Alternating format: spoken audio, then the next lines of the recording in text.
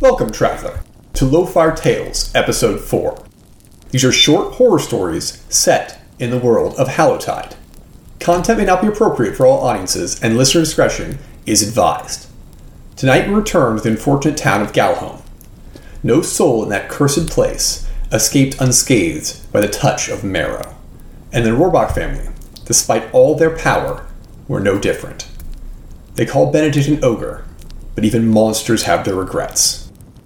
Tonight's story was written by Christopher Bunke and performed by Frank Horror.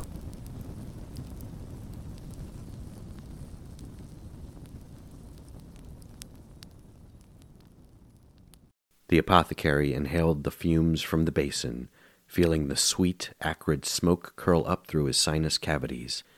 It eased the sharp feeling from missing sleep and dulled the constant pain in his twisted back. It was his own concoction. He enjoyed the narcotic effect of shiver, but abhorred the loss of reason that reduced intelligent men to drooling idiots. A modified form allowed him to enjoy the pain relief without the hallucinations or loss of focus. Markov didn't have the time to sleep and could not afford the distraction of agony. It was family dogma that pain only grew stronger if you fed it. Still with the smoke. Benedict's voice came out as a bark, even when he was trying to be quiet, and all of Markov's muscles seized up as one. Yes, but I'm finished now. How might I be of service? The apothecary placed a lid over the brazier and turned to face his nephew. His tight muscles temporarily paralyzed his back and forced him to hold onto the table as he moved. Benedict's presence filled up half the room, as he always did, a boulder barely covered by stretching skin and distended veins. But something was wrong. The ogre's eyes were red from recent tears, and his massive hand trembled as it struggled to maintain his grip on the pig mallet that had become a symbol of his authority within Galhome. One look told Markov what had happened, but words completely failed him. He had seen the big man like this once before, and he knew from experience how deep and how dangerous Benedict's sadness could be. Without even meaning to, Markov's hand drifted towards the small knife he used to chop herbs. Like the tiny length of iron could find anything worth stabbing into before his nephew could take him apart with his bare hands. My son is dead. Benedict looked to his side and blinked several times in rapid succession. I am sorry. You know what I found when I searched his room. Benedict fixed his gaze on him, and Markov knew there was a part of his nephew that wanted him to go for the knife. The man had yet to make up his mind what to do, but if the apothecary reached for the knife, his actions would become painfully simple. It was to help him sleep. No. The ogre steadied his grip on the hammer and lifted it to point directly at Markov. I told you the last time I didn't want any more of your medicine. I didn't want you anywhere near my family. Markov abandoned the knife where it lay and held up his hands wide. I am your family. Riemar came to me after he started having the dreams. I had heard the same things from my other patients. The tincture had helped before, and I thought it could... You knew what I would do. Benedict's voice dropped from a roar to a grinding sound in the back of his throat. I know you remember what happened every time your back hurts. Your medicine did not work last time, and it cost me everything. Now, for all I know, your poison is what cost my boy his mind. For a moment, Markov forgot his fear, and his eyes refocused on the man before him. He saw blood caked on his thick working clothes, long fingernail scratches up his arm, and if he wasn't mistaken, a partially concealed bite on his shoulder. You had to put him down, Markov breathed, not daring to speak the truth any louder. Like a fucking dog. I had to do my boy like a dog that gone rabid. Benedict roared again and went to lift the hammer high, only for it to fall from his fingers, his whole body threatening to shake apart. The elder Rohrbach reached out one hand and placed it on his nephew's shoulder. It is the Pylander's plague. It twists the body, but is far worse upon the mind. I swear I did everything I could for Riemar. Please, Benedict. I know you don't want to lose 2 family members in the same day. Benedict's mighty frame caved in upon itself, and he collapsed into a carved wooden chair. Leaning forward, he buried his face in his hands. His grief was strangely quiet, and it was only through the shaking of his shoulders that Markov knew he was weeping at all.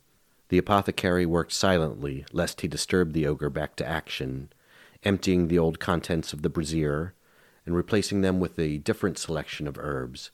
This time, when he brought fire to the collection, they burned with a flickering blue flame, and the smoke curled in thick, lazy snakes that dragged their bellies across his table before pouring themselves in a liquid jumble upon the floor.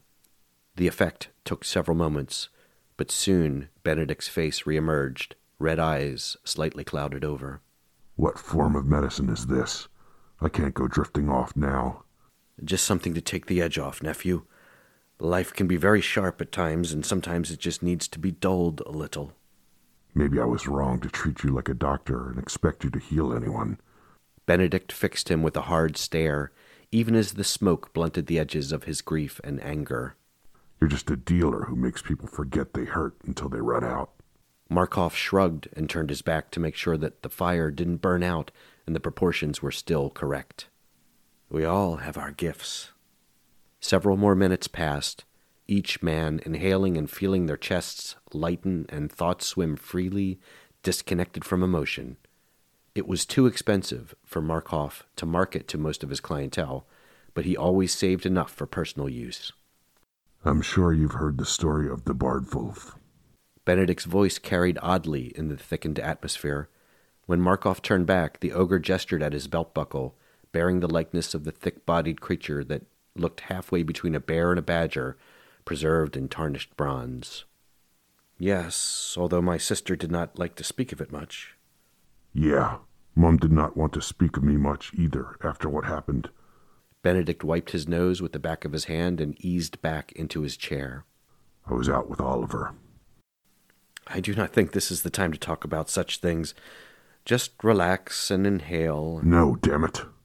Benedict slapped a stack of small boxes, scattering their fragile contents in an avalanche. This is exactly the time to tell this story.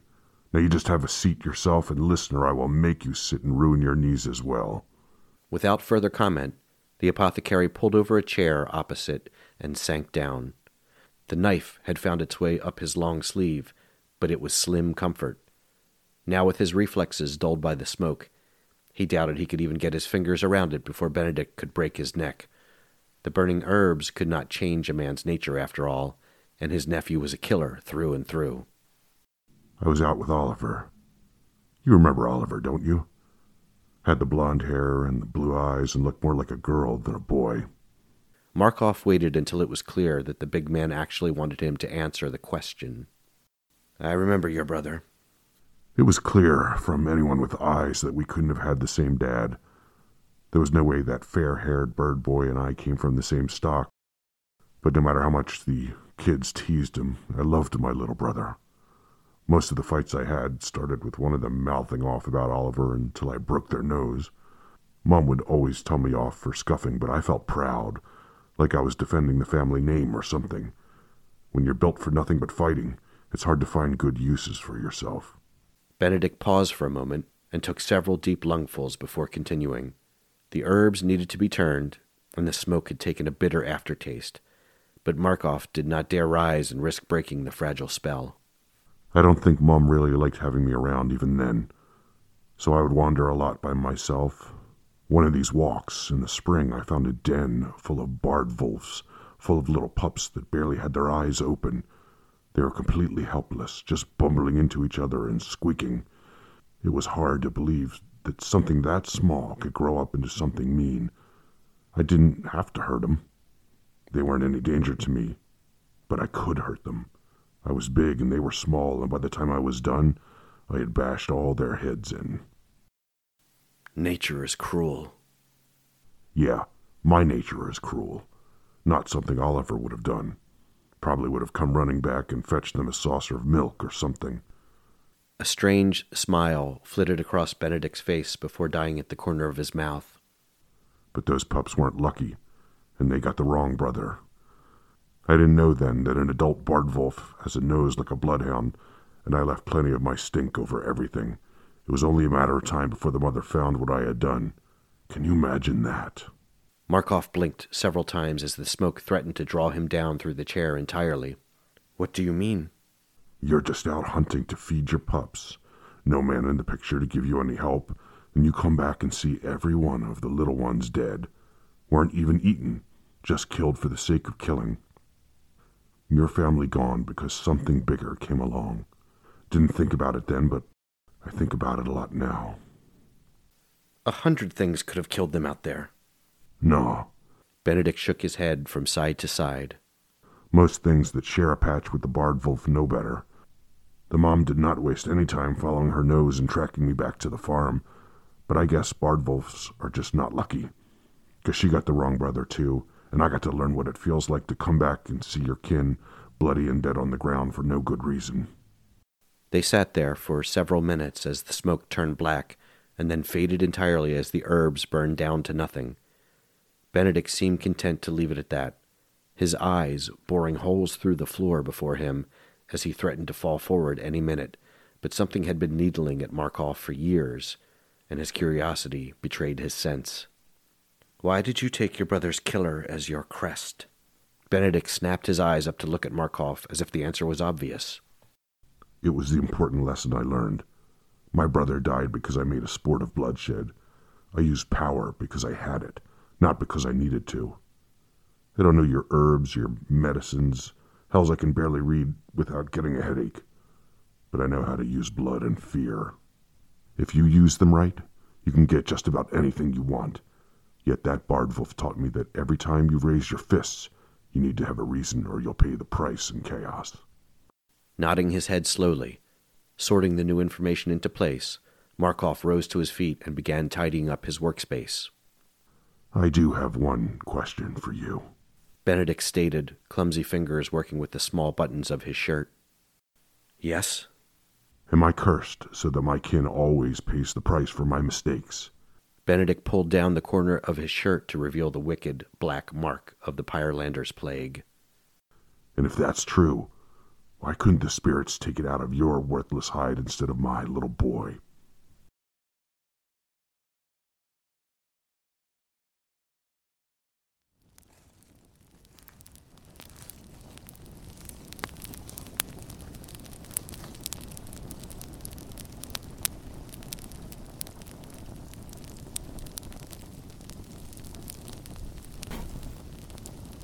I hope you've enjoyed tonight's episode of Lowfire Tales. If you liked Frank Horror's performance, I highly recommend you check out his other creepy projects available wherever you listen to your podcasts. We still have yet to include Season 1, but I hope this whets your appetite in preparation to return to Corvast. As always, I've been your firekeeper, Chris Bunky. Should you wish to support the cause, please check us out on Patreon, where we'll be offering horror content adapted for both Dungeons & Dragons and Pathfinder. May we share a fire again soon.